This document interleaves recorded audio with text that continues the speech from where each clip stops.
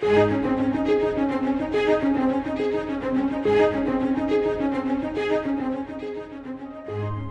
Old Testament book of Jonah is not the story of a great fish. It is the story of a great God. In a world on the verge of judgment and desperate for a spiritual awakening, it holds a message we all need. Salvation is of the Lord. Join us in the book of Jonah today as we study God's Word with Scott Pauley.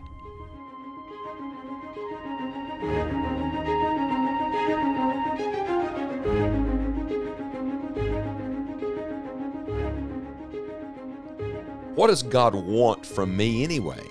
Have you ever had that question? Have you ever pondered, what is it God really wants? Would you like to know the answer? God wants you, and He wants all of you. God wants obedience. We're studying through the book of Jonah, and we're looking at Jonah running in Jonah chapter number 1 away from the presence of the Lord. Let's review for just a moment, because God has given us several things. We have a revelation. The revelation is that there's nothing greater in life than God's presence. We have an application. The application is that every one of us is either moving toward the Lord or we're moving further from the Lord. Which direction are you going today? And then we have a declaration. The declaration is that any step away from God is always a step down. Do you see the downward slide of Jonah? How sad, how tragic it is to see him move from where he was to where he ended up. But then, praise God, we come to a great invitation in Jonah chapter number 1, because essentially what the Lord is doing here is He's inviting Jonah back into His presence. Now, granted, he was only going to come back into the presence of God in the belly of a great fish in the bottom of the sea, but God was not calling Jonah to some place. He was calling Jonah back to Himself.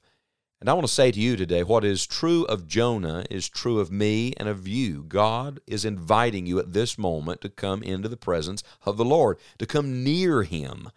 Oh, listen to the words of James. Draw nigh to God, and He will draw nigh to you. It's ironic, isn't it, that really the only heathen on board the ship in the end was Jonah. The rest of these mariners will end up turning to God. But Jonah was the one man who couldn't pray. Some of us are more concerned about the wickedness of the mariners or the wickedness of Nineveh than we are our own disobedience to God. And so I ask again, what is it that God wants from us anyway? In Jonah chapter number 1, we've learned already that the presence of God is always connected to His Word. He wants us in His Word. And then we've learned that the presence of God is always connected to His will. He wants us to be in His will. And what was His will? We learned in verse 6, it was God's will that Jonah wake up. It's God's will that we wake up. The Apostle Paul said, knowing the time, it is high time to awake out of sleep. I'm afraid God's people are sleeping their way into eternity, while an entire world slumbers its way to hell. It's time we all wake up. How do we expect lost people to awaken if the church is not awake? And then it's not only God's will that we awaken, it's God's will that we confess. Jonah in verse 9 and verse 10 has to actually say with his mouth, I'm an Hebrew, and I fear the Lord, the God of heaven, which hath made the sea and the dry land. He had to tell them in verse number 10, I'm fleeing from the presence of the Lord. Friend, the first step to being right with God is confession. 1 John 1:9 says, if we confess our sin, He is faithful and just to forgive us our sin and to cleanse us from all unrighteousness. Praise God for that principle and that promise. God says, if you will confess your sin, I'll do my part. Oh, dear listener, you come clean with God, and God will make you clean. You can be very sure today God is always faithful. He is always just. He always forgives, and He always cleanses. He always does His part if we confess. The word confess doesn't mean you beg God to do it. Doesn't mean that you convince God you're really sorry. God knows your heart. The word confess simply means to say the same thing about your sin God says about it. This is powerful. The moment you agree with God, the moment you stop blaming others or excusing your sin or trying to hide something, the moment you say exactly about your sin what God says about it, God says, that's good. Now you're forgiven, and now you're cleansed.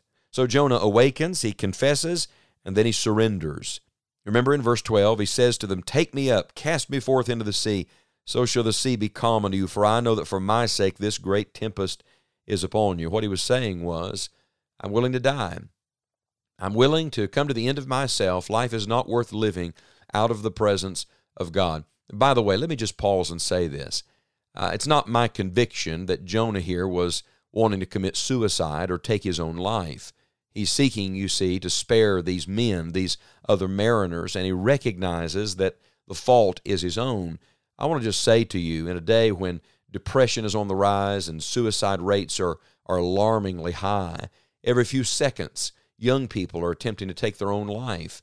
A friend, Solomon said a living dog is better than a dead lion. That means if you're still breathing, there's still hope. You may feel like a dog today and not much of a lion at all, but if you're alive, God has a purpose and plan for you. Suicide is never the answer. Ending your life is never the answer. What Jonah needed was not to die, it was to die to self. It was not to lose his life, but rather it was to surrender his life to God. And this moment of surrender became not the end, but a new beginning. Let's read the rest of chapter number 1. The Bible says in verse 13, "Nevertheless, the men rowed hard to bring it to the land, but they could not, for the sea wrought and was tempestuous against them. Wherefore they cried unto the Lord and said, We beseech thee, O Lord, we beseech thee. Let us not perish for this man's life, and lay not upon us innocent blood, for thou, O Lord, hast done as it pleased thee. So they took up Jonah, and cast him forth into the sea, and the sea ceased from her raging. Then the men feared the Lord exceedingly, and offered a sacrifice unto the Lord, and made vows." Notice, it doesn't say God, as they said earlier in verse 16. It is the Jewish, the Hebrew name, Lord.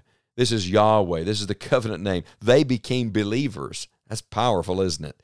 Verse 17 says, "Now the Lord had prepared a great fish to swallow up Jonah, and Jonah was in the belly of the fish 3 days and 3 nights." I say again, God was bringing Jonah to himself, not to a fish. God had prepared the fish.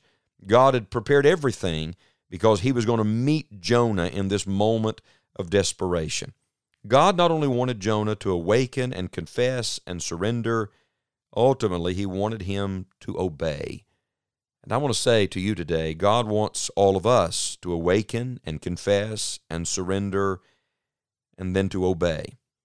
Do you remember the first response of Jonah? His first response was run. Make a run for it. He ran. He fled from the presence of the Lord. Now what is he going to do?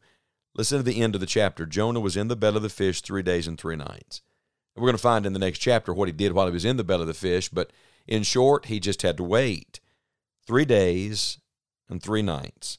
First he ran, now he waits. I wonder, how long will it take for God to get our attention? How long will it take for us to come to the end of ourselves? How long will it take for us to pray and confess? How long will it take for us to obey? Dear friend, it is time for all of us to obey God, not just Jonah. It's easy to talk about Jonah. It's time for us to obey God. Jesus said in John chapter 14, verse 23, Jesus answered and said unto him, "If a man love me, he will keep my words, and my Father will love him, and we will come unto him and make our abode with him." Maybe you feel like you're in the great fish, you're at the bottom of the sea, you're in the depths. You're covered up with it today. Jesus said, if you'll just obey me right where you are, we'll come to you. If you'll obey me right where you are today, Jesus said, me and the Father will come and make our abode with that person. Would you like the Lord to meet you there, to be with you there? Then obey God right where you are. One of my dear friends was dying, and he testified to me that the last days of his life, his dying days, were the greatest days of his life because he had the greatest sense of God's presence, such joy in the presence of God. I want to say to you today, dear listener, that wherever you are and whatever you're dealing with, if you'll come clean with God and obey God right where you are, God will make these days the greatest days of your life lived in the presence of the Lord.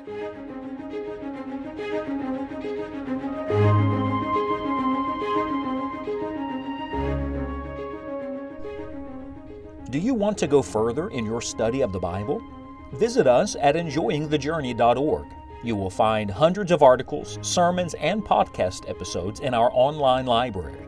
You can search the archive by scripture or subject, and we trust it will help you as you continue your journey in Scripture. Thanks for listening, and we hope you will join us again next time on Enjoying the Journey.